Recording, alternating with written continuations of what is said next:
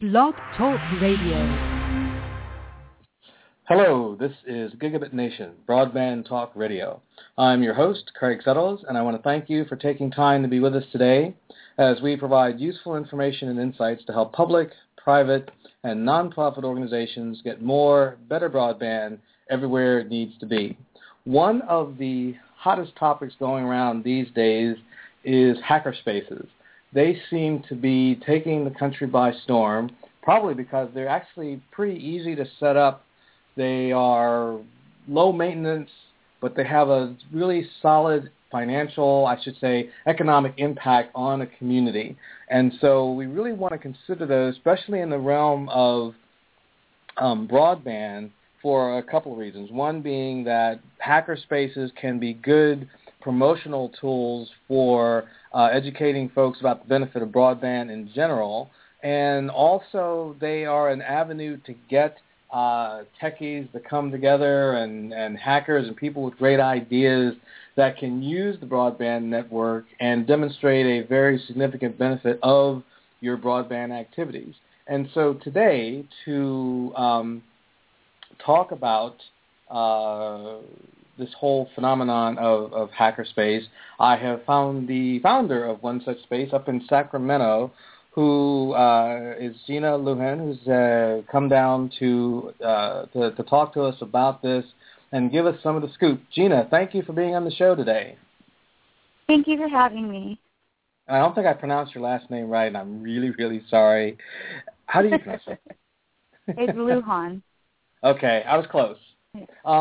You were very close. Let's talk about this hackerspace phenomenon. What is a hackerspace? Why is it important? Hackerspaces are very similar to co-working spaces. They're collaborative work environments where people can come in and work, but the emphasis is usually on technology, whether it's web and mobile development, anything to do with programming, software development, things like that. That's usually what a hackerspace comprises of. Our space in Sacramento is actually a hacker and maker space. Mm-hmm. So our space focuses on software technology, mobile and web development, startups, and then we also have the maker space, which focuses on actually creating products, art, contributing to the creative economy, and as well as doing fabrication and putting actual products on the market. Interesting. So now, are there different, types of hackerspaces or different types of themes? Yes, there is actually. There's several types of different. The first model was just like an open collaborative space, and now as these are becoming more popular, they even have hackerspaces that are just focused on biotechnology and chemistry and that type of engineering. Mm-hmm. And then there's some that just focus on startups. And again, there's the maker space when it's just basically focused on creating actual things. So there's different types of spaces. I think that every space, dependent on its community and the location and the interests of those around it, each space basically creates a life of its own and has its own flavor and taste as to what it's going to actually feel like when you go into the space. Mm-hmm. So basically, hackerspaces can take a couple of different forms or shapes. Yes. Is it something that's decided on the front end, or do you start a hackerspace and then kind of see what happens? I think it depends on the people actually starting. From personal experience, I've helped not only help found HackerLab, but I also have initiated a hacker and maker space in Sonora as a consulting gig. And what I've noticed is it's, to me, the best way to have a successful hacker and maker space is basically to create it and then allow the community and those interests bring together the life of what that space is going to be. It's really hard to determine right away what that space. I think you can have a general idea of what you want to do, but I think as the community comes in and puts their input and rolls up their sleeves and kind of really starts to form that space, it will actually you organically move into what that space is actually going to do. So how would you describe, the process of starting a hackerspace? Again, I think I'm going to revert and use the word organic quite a bit, because it is a very organic process. The reason I got into a hackerspace is because I did have a co-working space in Berkeley, and so I opened at the time, because I was in a service-oriented business, a co-working space. And then when I got into startups, I met a few friends and were like, let's turn this into a hackerspace. And so when I came to Sacramento and started to form HackerLab with my co-founders, I can honestly say that it was very organic. Like, we said, okay, this is what we want to do. We want to open this space. However, we know that we're going to need more than ourselves to make this happen. So we actually started having meetups and lunches and then evening meetups to get the input of the local community and then actually gauge what that community was into. And what I found was that the community in Sacramento was very different than the community in the Bay Area. So there was no way to predict. So it was an extremely organic and very kind of catered to this community process that happened. So as we started going, everything, what we are today is a result of community input and their hard work and how it's all come together. Mm-hmm. So definitely the word organic is the best way to describe when you're building a hackerspace. Okay. So now to look at this from a management perspective, when you start and you're going around and you're meeting folks, what are some of the raw ingredients? I was at a conference last week, and I was signing copies of my book, and someone came up and for whatever reason asked about a hackerspace, and so I gave this 2-minute breakdown. But one of the things I said was I am very supportive of those because it doesn't take a lot to get them off the ground. I mean, you have to be in tune with your community, obviously, but really from sort of physical, resources and that kind of thing, we're not talking about a lot here, are we? No. So even like my first initial co-working space in Berkeley, I did that completely on my own. I found a space, threw some tables and chairs in it, and we were done. Got Wi-Fi. Made sure there was lots of coffee mugs and whatnot. And then when we moved, when I moved to Sacramento, I put an ad. Actually, how I found our business partners is we actually put an ad on Craigslist saying, this is the idea we have. We want to have a hackerspace. It wasn't a makerspace yet, a hackerspace in Sacramento, and I need help doing it. And that's how I found our first partner. And we initially, we have 10,500 square feet now, but we initially started in a 750 square foot space. And it cost us probably under $2,000 to get it started. We ended up, I had furniture. I went around and grabbed a bunch of stuff from Craigslist. We got the space, and there was 3 of us together who put in on it. And then, my co-founder went and bought some servers and some server racks, brought his oscilloscopes and soldering stations, and we just put in Wi-Fi, really good Wi-Fi, and that was it. And, again, it was only 750 square feet, but it was enough for us to get started and to start building community. And, within 6 months, once our lease was up, we actually went from that to 10,500 square feet. So to initially get started is actually, if you get a group of people together and they have a little bit of money in their pocket, it's fairly simple to start a hackerspace. Mm-hmm. Now, if you were to then extrapolate that out, you start with a fairly small budget, you get this thing up and running. Yes. What are the impacts that start deriving from these spaces? Well, for here in Sacramento, for us, the impact was huge. So we've had a growing tech community in Sacramento for years. There's some organizations that are very involved in fostering that and have been doing that for years, as well as other spaces. But there was a gap that was missing, and I think it was a hacker-type space that is geared specifically to that kind of quirky, backpack-wearing, Converse, socially conscious. It's definitely a different culture.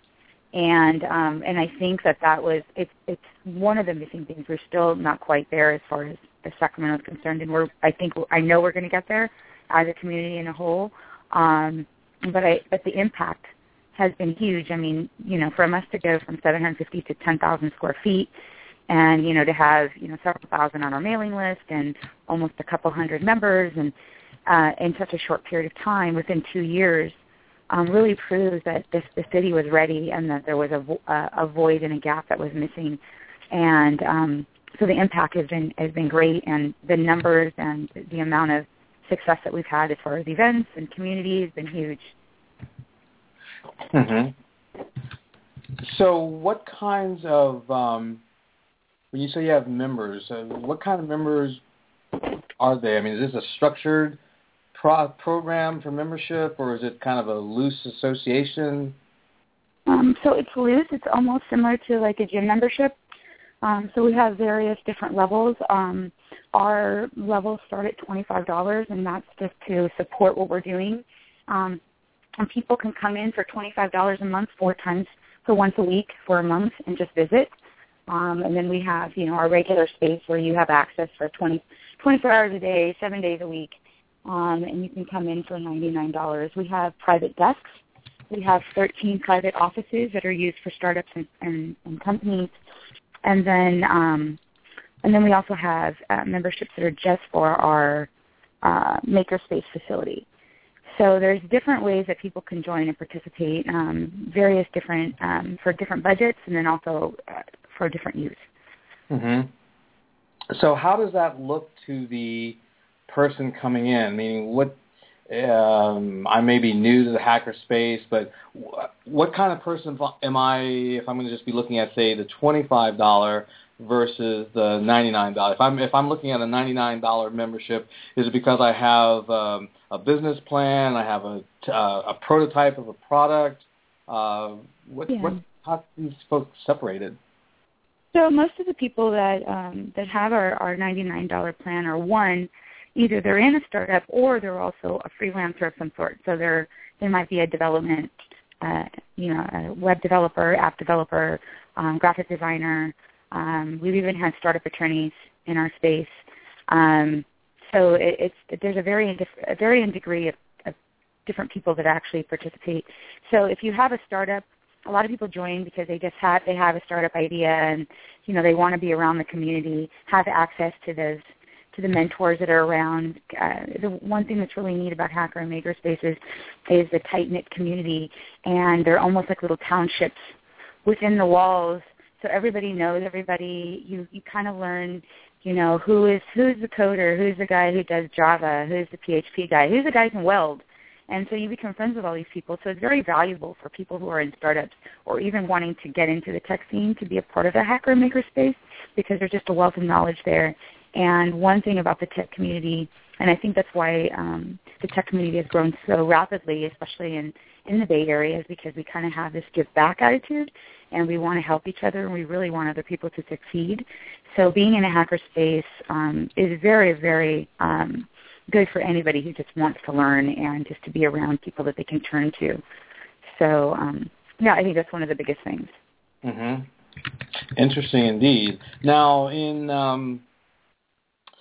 moving the process forward, is membership kind of an ebb and flow? Like people will come around for a couple of months and then you don't see them for a while. Maybe they'll come back, maybe they won't. How does the flow of membership go? For the most part, we have a core of regular members that have been with us for quite a while. And then we have a lot of people who come, and then maybe they're there for a few months, especially our offices. Our startup offices, which we pride ourselves in, is most people come, they stay for 3 to 6 months, they outgrow the space, and then they move on to get their own space. And we consider that a success as opposed to we're losing an office, where we view it as, yay, they've exited, they're moving, their business is growing, they're moving up and moving out. And then as far as individual members, most of the time, if people leave, it's usually because they either move out of the area or because they've maybe gotten a job and can't come in as much as they would like to. But for the most part, we have a regular, steady group of people who have been with us for a long time and are kind of like, embedded into the community themselves. So it's a real, now do you as the, as the main coordinator, you and your central team, you keep mailing lists or a newsletter blog kind of thing that keeps everybody together, or at least as far as keeping information on what people are up to and so forth? So we've been really good about talking about what we're doing, what we're up to, what we have to offer. Our space is really focused on education, whether it's education and learning a new skill or if it's education on resources that are available as far as business. So we do we hold about 35 to 50 events a month. And so we have something going on too, usually 1 to 2 things a day going on as far as evening classes and meetups. So we share a lot of information about that.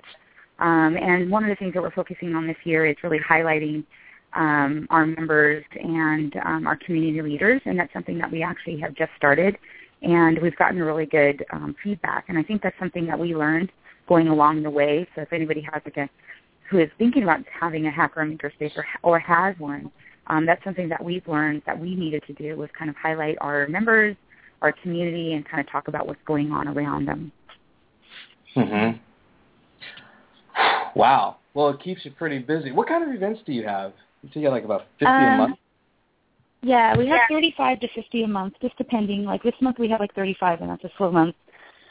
We have hackathons. We have user groups, which basically are user groups where you can learn how to, it's basically people who are maybe, fumbling around with Android or PHP, and they want to come in and learn from other users. We have meetups, which are focused on various different things. Like we have an Amazon Web Services meetup that, we have every month. We have classes, so you can learn, you can do HackerLab, and you can learn how to weld. You can learn woodworking. You can learn how to use a laser cutter, a 3D printer.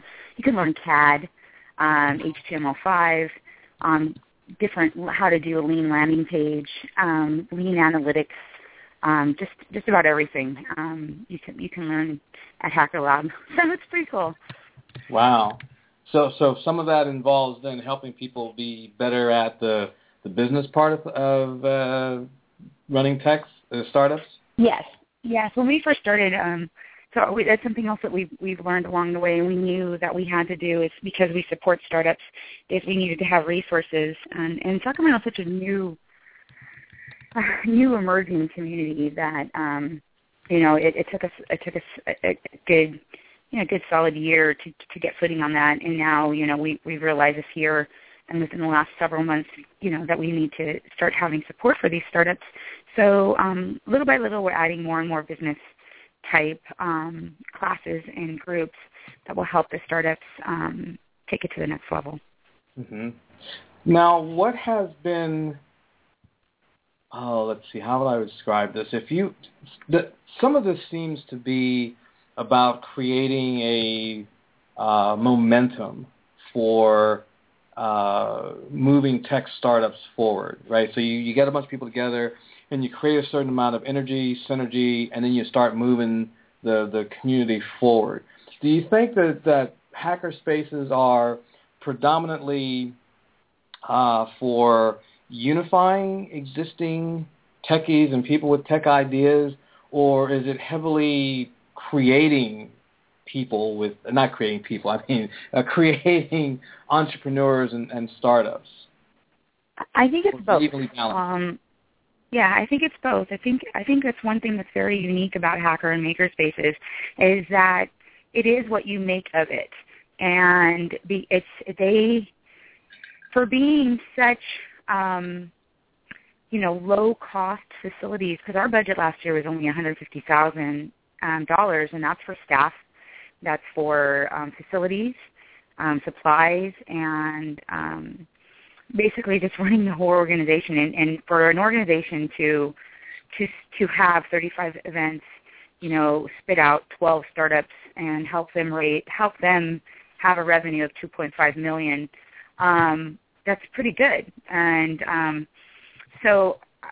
but what I'm getting to is that because these spaces are so lean, it's surprising that they serve so many different venues.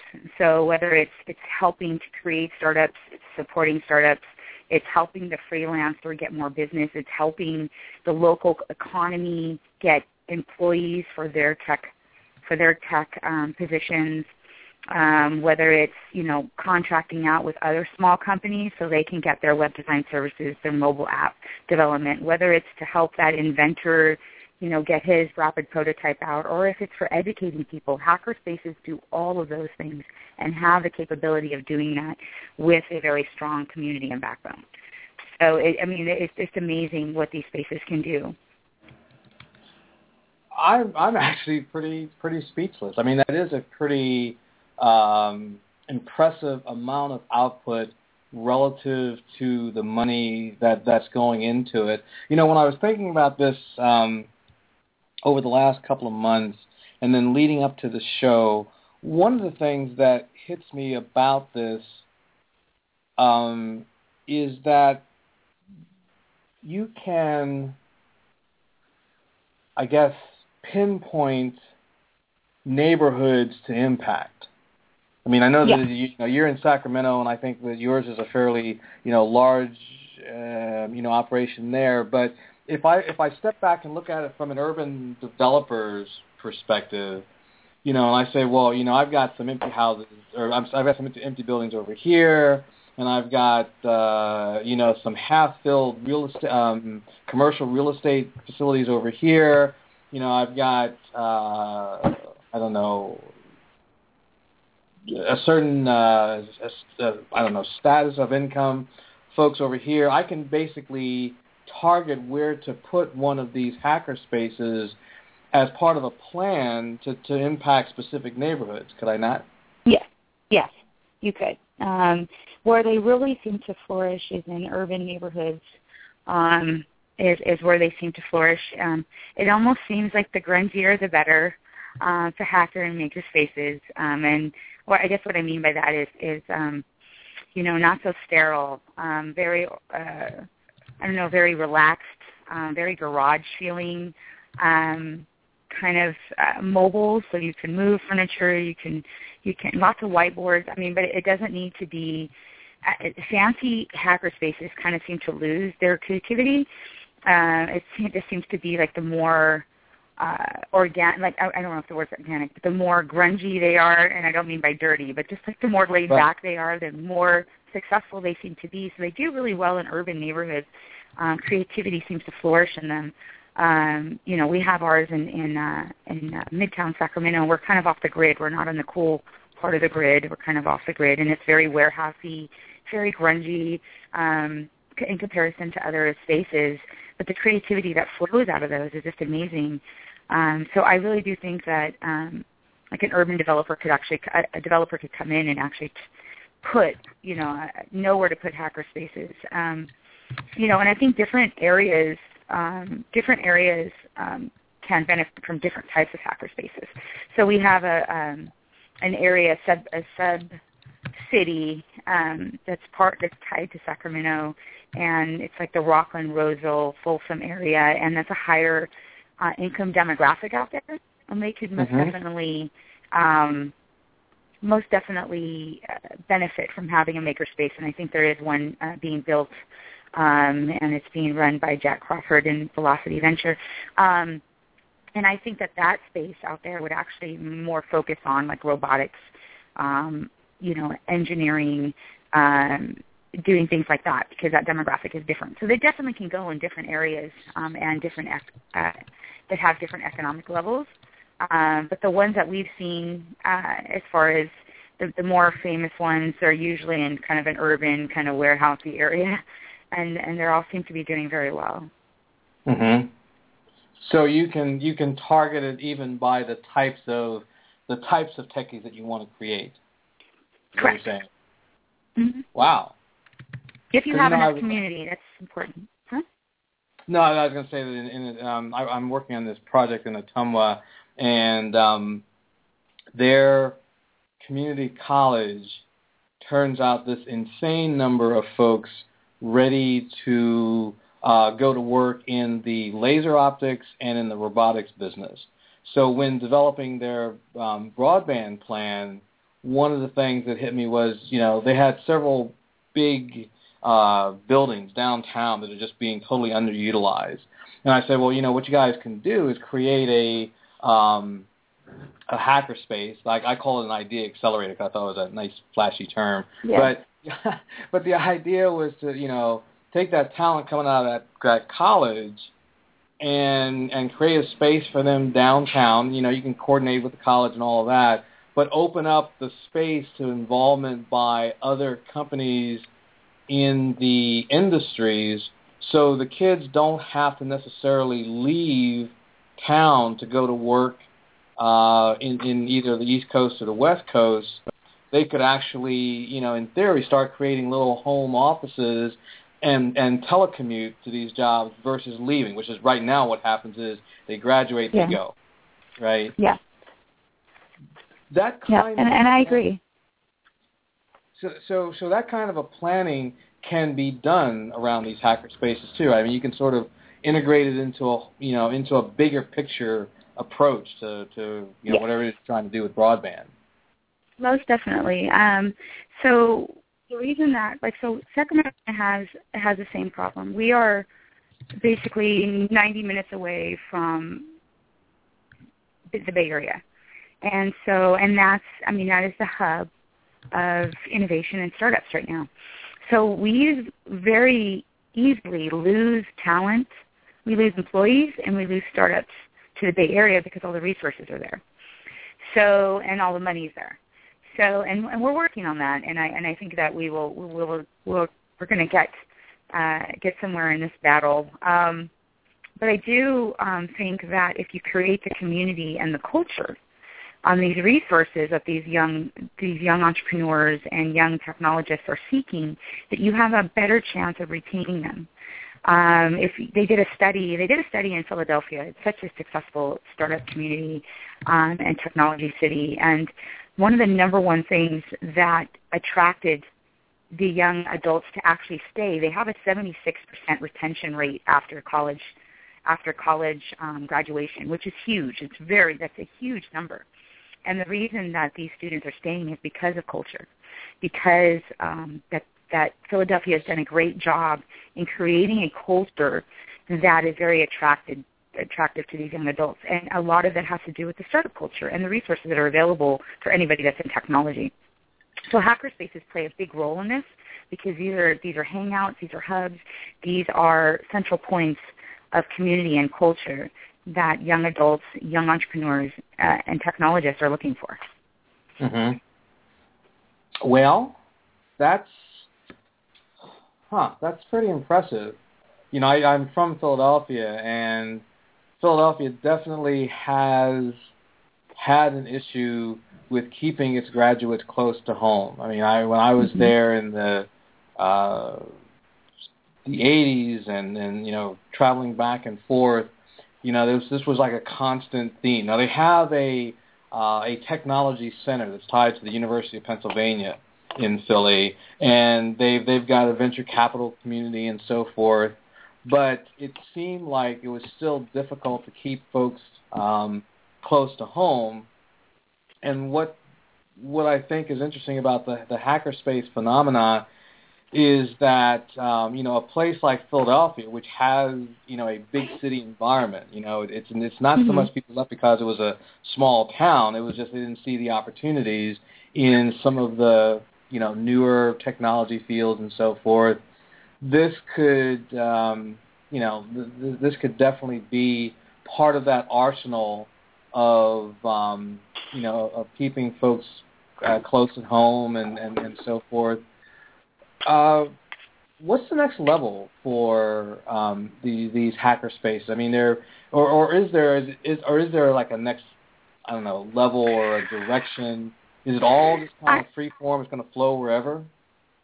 Yeah, I think so. I think at least for us, and I think a lot of hackerspaces are getting into this. We do a lot of hackathons, which spin out companies. I think that the next level will be really as we grow as a hackerspace community, and that's one thing about us is that we're all kind of talking to each other at all times, and we're very supportive. It's a movement, and it's something that we definitely can all learn from each other. And I think that as we're growing, we're starting to see the potential, and I think that cities are starting to see the potential of government. And I think that we will become engines for, like I said, employment. We at HackerLab are working on doing programs for workforce development and STEM education by using our community teachers to go out and teach people how to code and how to do basic electronics. I think that we're going to definitely be big engines as far as the economy is concerned with startups that come out of these spaces. I mean, Hacker Dojo is a huge example of how many companies can actually come out of a hackerspace. To me, they're the kings of hackerspaces and have led by example. And, the success stories that have come out of there have been nothing short of amazing. Mm-hmm. And that's something that all hackerspaces can look to as far as when we're aspiring to do great things. And so I think that we're actually going to serve a lot of purposes. And I think as we go into the future, I think that we're starting to work strongly with economic development and partnering with cities and other organizations to push out resources that will really change the landscape of a city. Mm-hmm. Now, isn't there, though, some caution that should be exercised? Because if it becomes too planned and too controlled by local government, isn't there the danger that the biggest value of hackerspaces would get lost in the structured approach? I think that we can partner and not literally be controlled by a city. I did an economic development study in Tuolumne County in the city of Sonora, and went out to find their community and help them start a makerspace, which is actually going to open very shortly, which is awesome.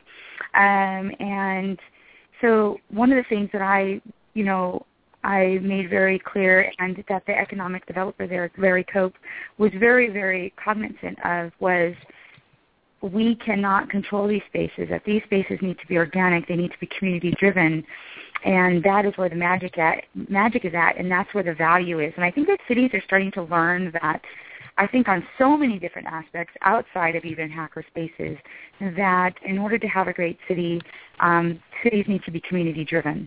And I've been finding that across the board as I'm going out and working with different cities. They're like, we need people's help. We can't do this on our own. We need help. And I've been learning that. I mean, I've talked to so many different economic developers in East Bay, down in Fresno, down in Tuolumne County, Long Beach, and all of them are pretty much saying the same thing, is that we really want a city that belongs to the people. And I think that's something that's a great change. Mm-hmm. And I think that that's going to continue. And so I don't see that being a problem. I think as long as that is explained to a city and that the cities really understand that these are really, truly community spaces and they need to keep that vibe in order for them to be successful, mm-hmm. I don't think we'll run into that too much. So how receptive are local governments to this message? Because, you and I obviously understand this, and people who are in the tech industry understand the nature of the beast, but government is government. Yes. So when we first initially started, there was not an understanding. Nobody got hackerspace, and no one got it. But very quickly, within a few months, we were very fortunate because we had a lot of support from press. The Sacramento Business Journal has been since day one has been nothing but supportive. So they've done such a great job in explaining and giving a story on the value. So it helped our events be very successful. And, our city is actually very supportive of what we do. They, evangelize for us. That we're constantly talked about. We're praised. They're like I have lunch tomorrow with the economic development team. I get calls from the city manager, from the mayor's office. I mean, they've been extremely, extremely supportive. And, I do a lot of things with economic development. I consult with other cities. I go and, sit down and have discussions about how important these spaces are. And we're practically stocked in our region to have a hackerspace in another city. So, other cities that are outside of Sacramento that are joined by county or with close proximity, I mean, literally every city wants us to go out there. And when I go to these conferences, people like tackle me, and I'm like, please come to our city. So it's quickly become like we've got to have these spaces in our town. We need one, and and then if they don't get it, I said, did you know that President Obama had the White House do a makerspace Google Hangout to talk about how important these are, and that every city needs to have a hacker and makerspace in their city. I mean, that's huge. They're actually having a maker fair at the White House. Wow. I mean, that's huge. That's so cool. I thought they were cool for the Google Hangout. Now I think they're really cool for the maker fair. So, I mean, getting the point across, no, it has not been. There's always that one person, but for the most part, people are like, please come to our town. Uh-huh. Yeah. What are some of the more successful, besides your program, of course, what are some of the more successful hackerspace programs and makerspace programs that you've seen in the U.S.? So there is Hacker Dojo, of course. Like I said, to me, they're the hackerspaces. They're one of the originals, and they've had a gazillion companies come out of there, and they've led the way for hackerspaces as far as I'm concerned. Then there's BioCurious, which is basically a hacker/makerspace for bioengineering, which I think is just amazing.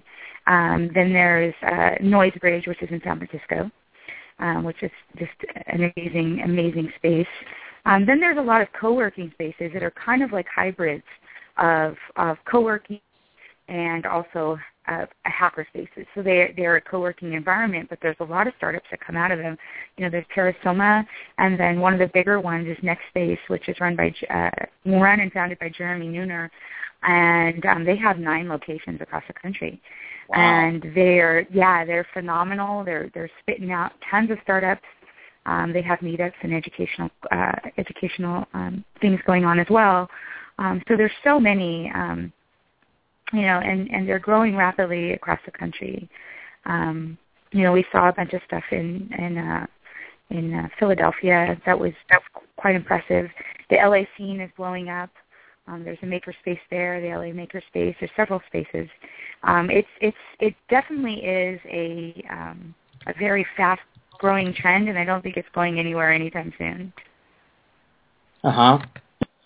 Well, that's probably a good thing. And I think, that as the broadband space expands, as more and more communities, driven by Google and the successes of Chattanooga and so forth, those successes are going to drive hacker spaces, because if you watch the news as it unfolds about, Kansas City's project, and today Portland was, they're supposedly in the last rounds of negotiation with Google. As these things unfold, hackerspaces seem to be the first thing that people talk about. It's like, which neighborhood is it going to go to, and then what hackerspaces or hacker fairs or makerspaces are popping up as a result of that. I mean, in Kansas City, it was like they went hand in hand. As more news about fiberhoods came out, news about Startup Village in Kansas City, kind of a hackerspace, that increased, and it kind of went back and forth. Is this a hand-in-hand thing? Is this going to be? It is. Yeah, it definitely is. And I think as hackerspaces grow and we get more funding, I think that we can do, greater things as far as technology is concerned, but one of the basic things that we need is infrastructure. And I truly believe that high-speed broadband is basic infrastructure for hacker and maker spaces, and that we need it in order to push out really great things. And we are only limited by our resources. So the more resources that we have, the more things that we can do, the more we're capable of. So we're partnering with SureWest. They're amazing. Currently we have 100 megabytes for TSC. They're microwave broadband. They're really awesome. They've been great supporters of us, and we're moving on as well. We're going to partner with SureWest, and they're going to give us a gigabit of service so we can have that resources available for our hackerspace. And we're so excited because we're like, we don't know what we can do. We just know that we're limited by our speed. So if we wanted to do anything in telecommunications, in telemedicine, anything with transferring big data and big files, we don't have the capability of doing that. But I think once we get the gigabit connectivity, which is coming within a couple months, I think that the doors of opportunity will open, and we'll be able to see what we can do with that type of infrastructure. And I think that's the way it is for all hacker and maker spaces going forward. Is I think once we get those resources, I think the doors will open and creativity will flood in, and we'll be able to do really, really amazing things. This gig now. So now, what exactly are the details on this gig that's coming to Sacto? Or is it just your space is going to get a gig? It's just our facility right now. We've been really pushing. HackerLab has been really pushing, and we've been on the forefront of basically evangelizing the importance of having gigabit in Sacramento, not only because of technology, because of the technology startups and what it can do for economic development, but because we are a government town. We are the capital of California. And just think about the things that we can do as far as on a civic level, and as far as being more efficient and saving money and time. So we've been really pushing that. The city's been very receptive. They've been trying to find ways to utilize. They applied for Google. They applied for an IBM grant. There's a lot of different things that they're trying to do to bring this into the city. So we've been pushing it, and, because we've made so much noise, because we're really good at kicking and screaming, we're really good at that. Like, we're super good. So we threw a big fit. Yeah, we threw a big fit, and we were able to bring a lot of the city leaders and community leaders at a table and pled our case, and they have just been nothing but supportive. And they were able to, Steve Hansen, our city councilman, and the downtown partnership, Michael Alt and Lisa Martinez, were able to come together and give us a small grant of a whopping $3,000. Oh, my. Still my yes, heart. I know. It was so awesome to get the money, and they were, this is for broadband. Like, awesome, this is a good start. And just for them to say this is specifically for broadband, and, we don't have a lot of budget, but what can we do with this? So I went to SureWest, and I'm like, here's our whole $3,000. Can you help us? And they're like, well, basically, that's not even going to pay for the equipment or the install, but we'll take it. We'll take it, and we just want to support the city. We want to support the fiber grid, which is what we call the project. It's the fiber grid. We want to support the fiber grid. And so, we're so grateful to the Downtown Partnership and to Steve Hansen's office and to SureWest and even TSE for even getting us this far. So very soon, HackerLab's going to have gigabit connectivity, and then some really cool stuff is going to happen. We are the home for Code for Sacramento, which is run by Haley Tate. And, what we want to do is have a civic project that's going to pool big data, so we can actually watch the success of that project and then turn it in a white paper and show the city what we can do on a civic level as far as government. And then we also want to incubate a couple companies that need that infrastructure, and then also show that in a white paper, so then we can plead our case for funding, for raising money, whatever it is that we need to do to show, look, this works here. This is what we can do if we were able to put gigabit connectivity, at least even just in the grid, which is our downtown, midtown corridor. So that's our plan. So we're getting it. We're not just looking at ourselves. We're looking at our city in a whole and saying, once we get it, HackerLab is going to do a couple case studies and then turn in a paper and metrics on the success stories, hopefully success stories of what comes from having gigabit. Interesting. So when you do that, let me know, because I think our audience would definitely like to learn more about all the surveys that you've done. Actually, I should probably just devote a page of my blog to all of your various research. I'm not sure anybody else is out there is doing a lot of research in this in this area. Well, yeah, I think for us, I think it's good for cities. I think the cities want it, but they don't. We just don't know why we want it. And so, you read the stories and whatnot, but I think that having a couple case studies in a small, and even if it's just a small case study, can prove your case. You can put some meat on the bones and say, look, this is what we did on a very small level. Imagine what we can do citywide.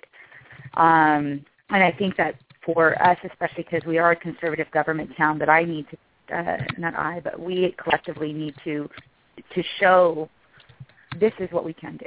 Because I imagine and daydream having a gigabit city, and then people like Haley Tate in our local government, finding creative ways to streamline, what they're doing on a daily basis to make their lives a little bit better.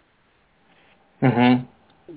So let's talk a little bit about this this insurance program that you've got set up. What is this all about? And this obviously caught my attention, especially coming on the heels of the whole Affordable Care Act and all these insurance exchanges and so forth. What's the details on your program? So HackerCare is a community-driven organization. We're not a nonprofit, but we are community-driven.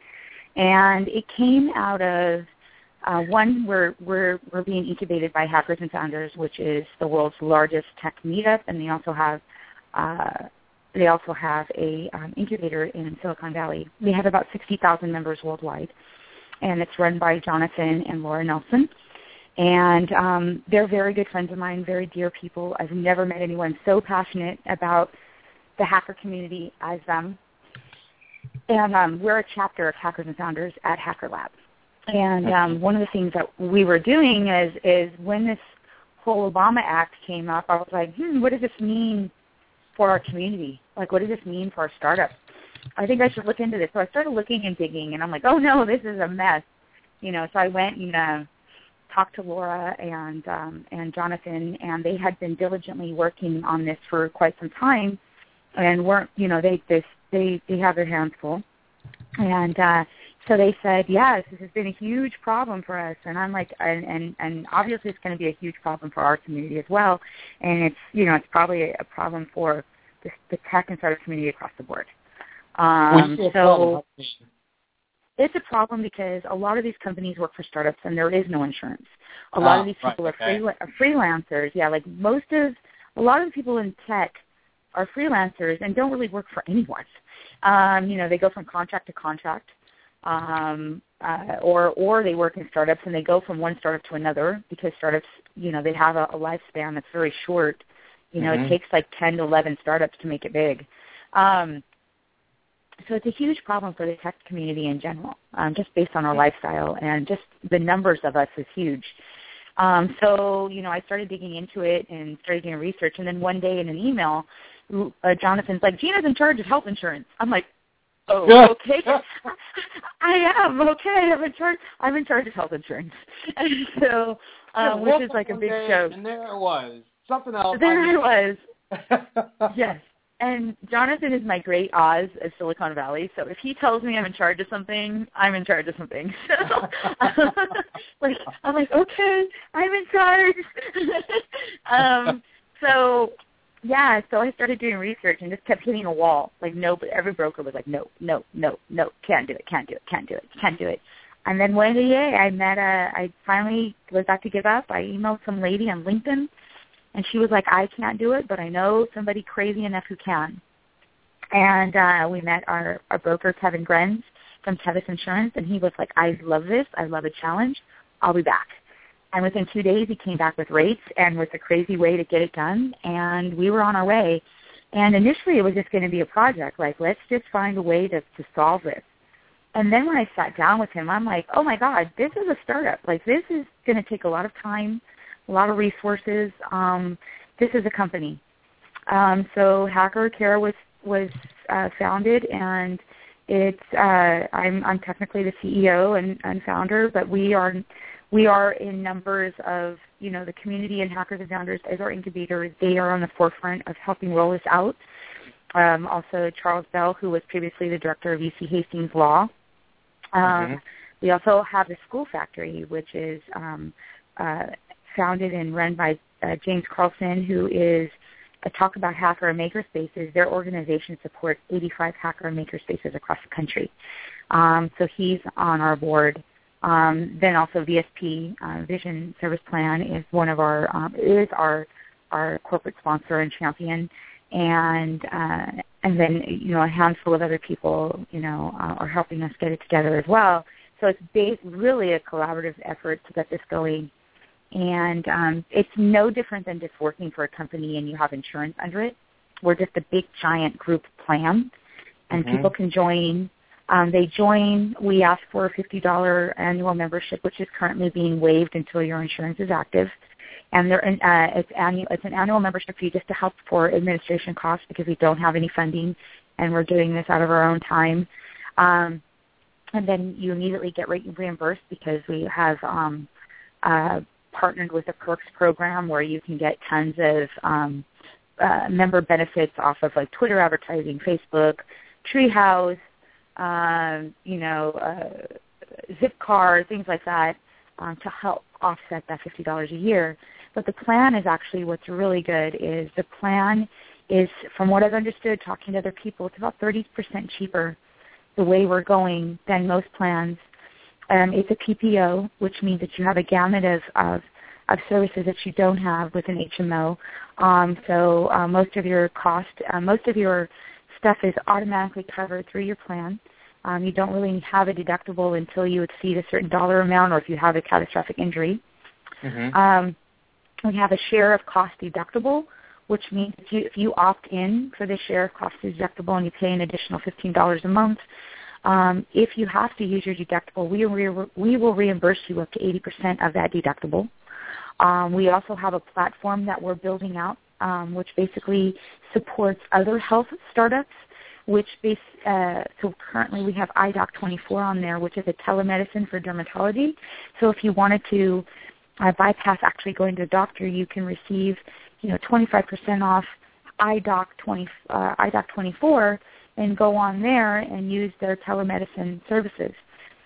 So we want to become a platform as well for other startups to be able to present their healthcare solutions to our community at a discounted rate. So it's another alternative to going to the doctor and to keeping healthy.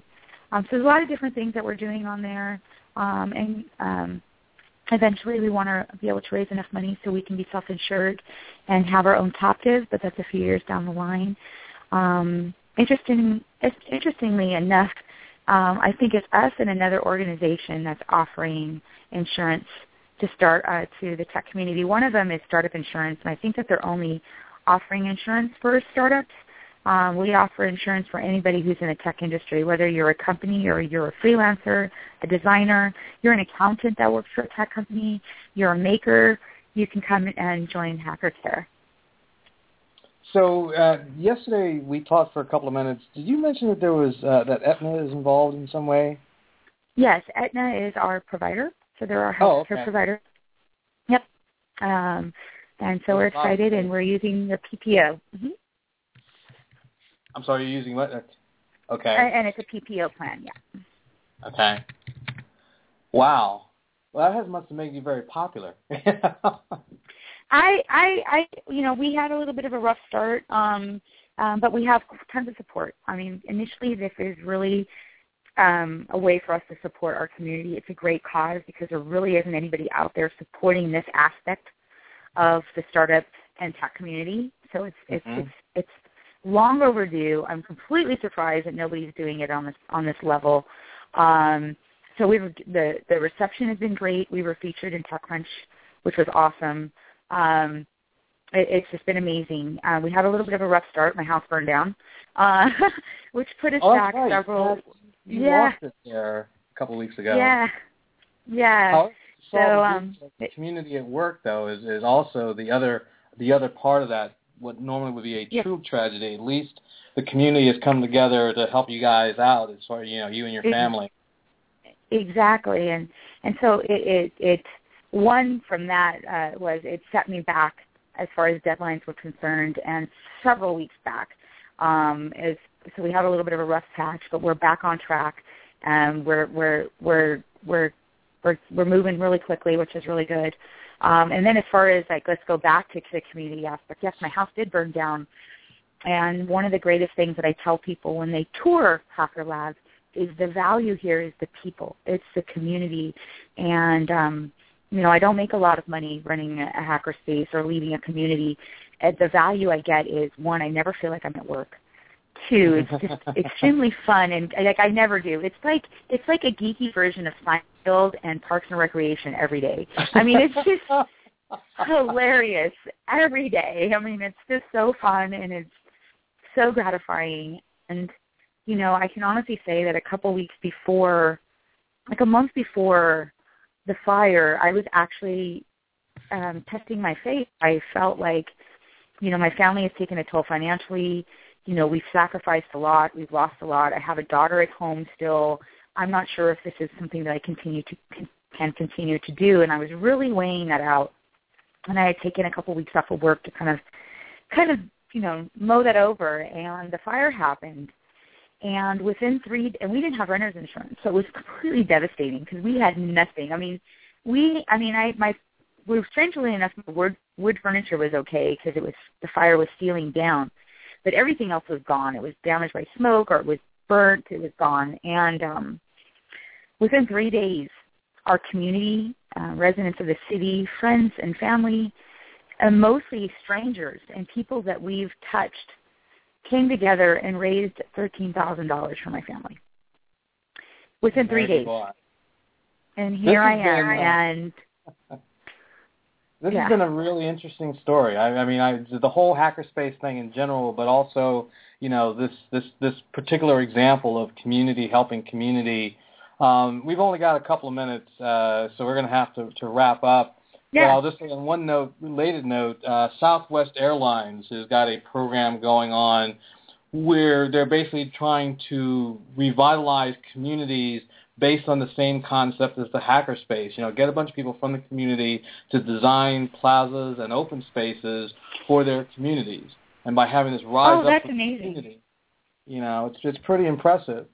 So Gina, you got to come back on the show again, especially after you get all your research done, so we can talk about, what you found out, what you've learned in all this process of researching and what have you, and and keep the faith. Keep all this stuff moving forward. It sounds like you guys have a great thing going on. I have to say, as one who has been a big champion of, more affordable insurance, definitely want to take advantage of that if you can. Gina, it's been great. You and I will talk again, obviously, because we always do every couple of months. So, we'll be in touch.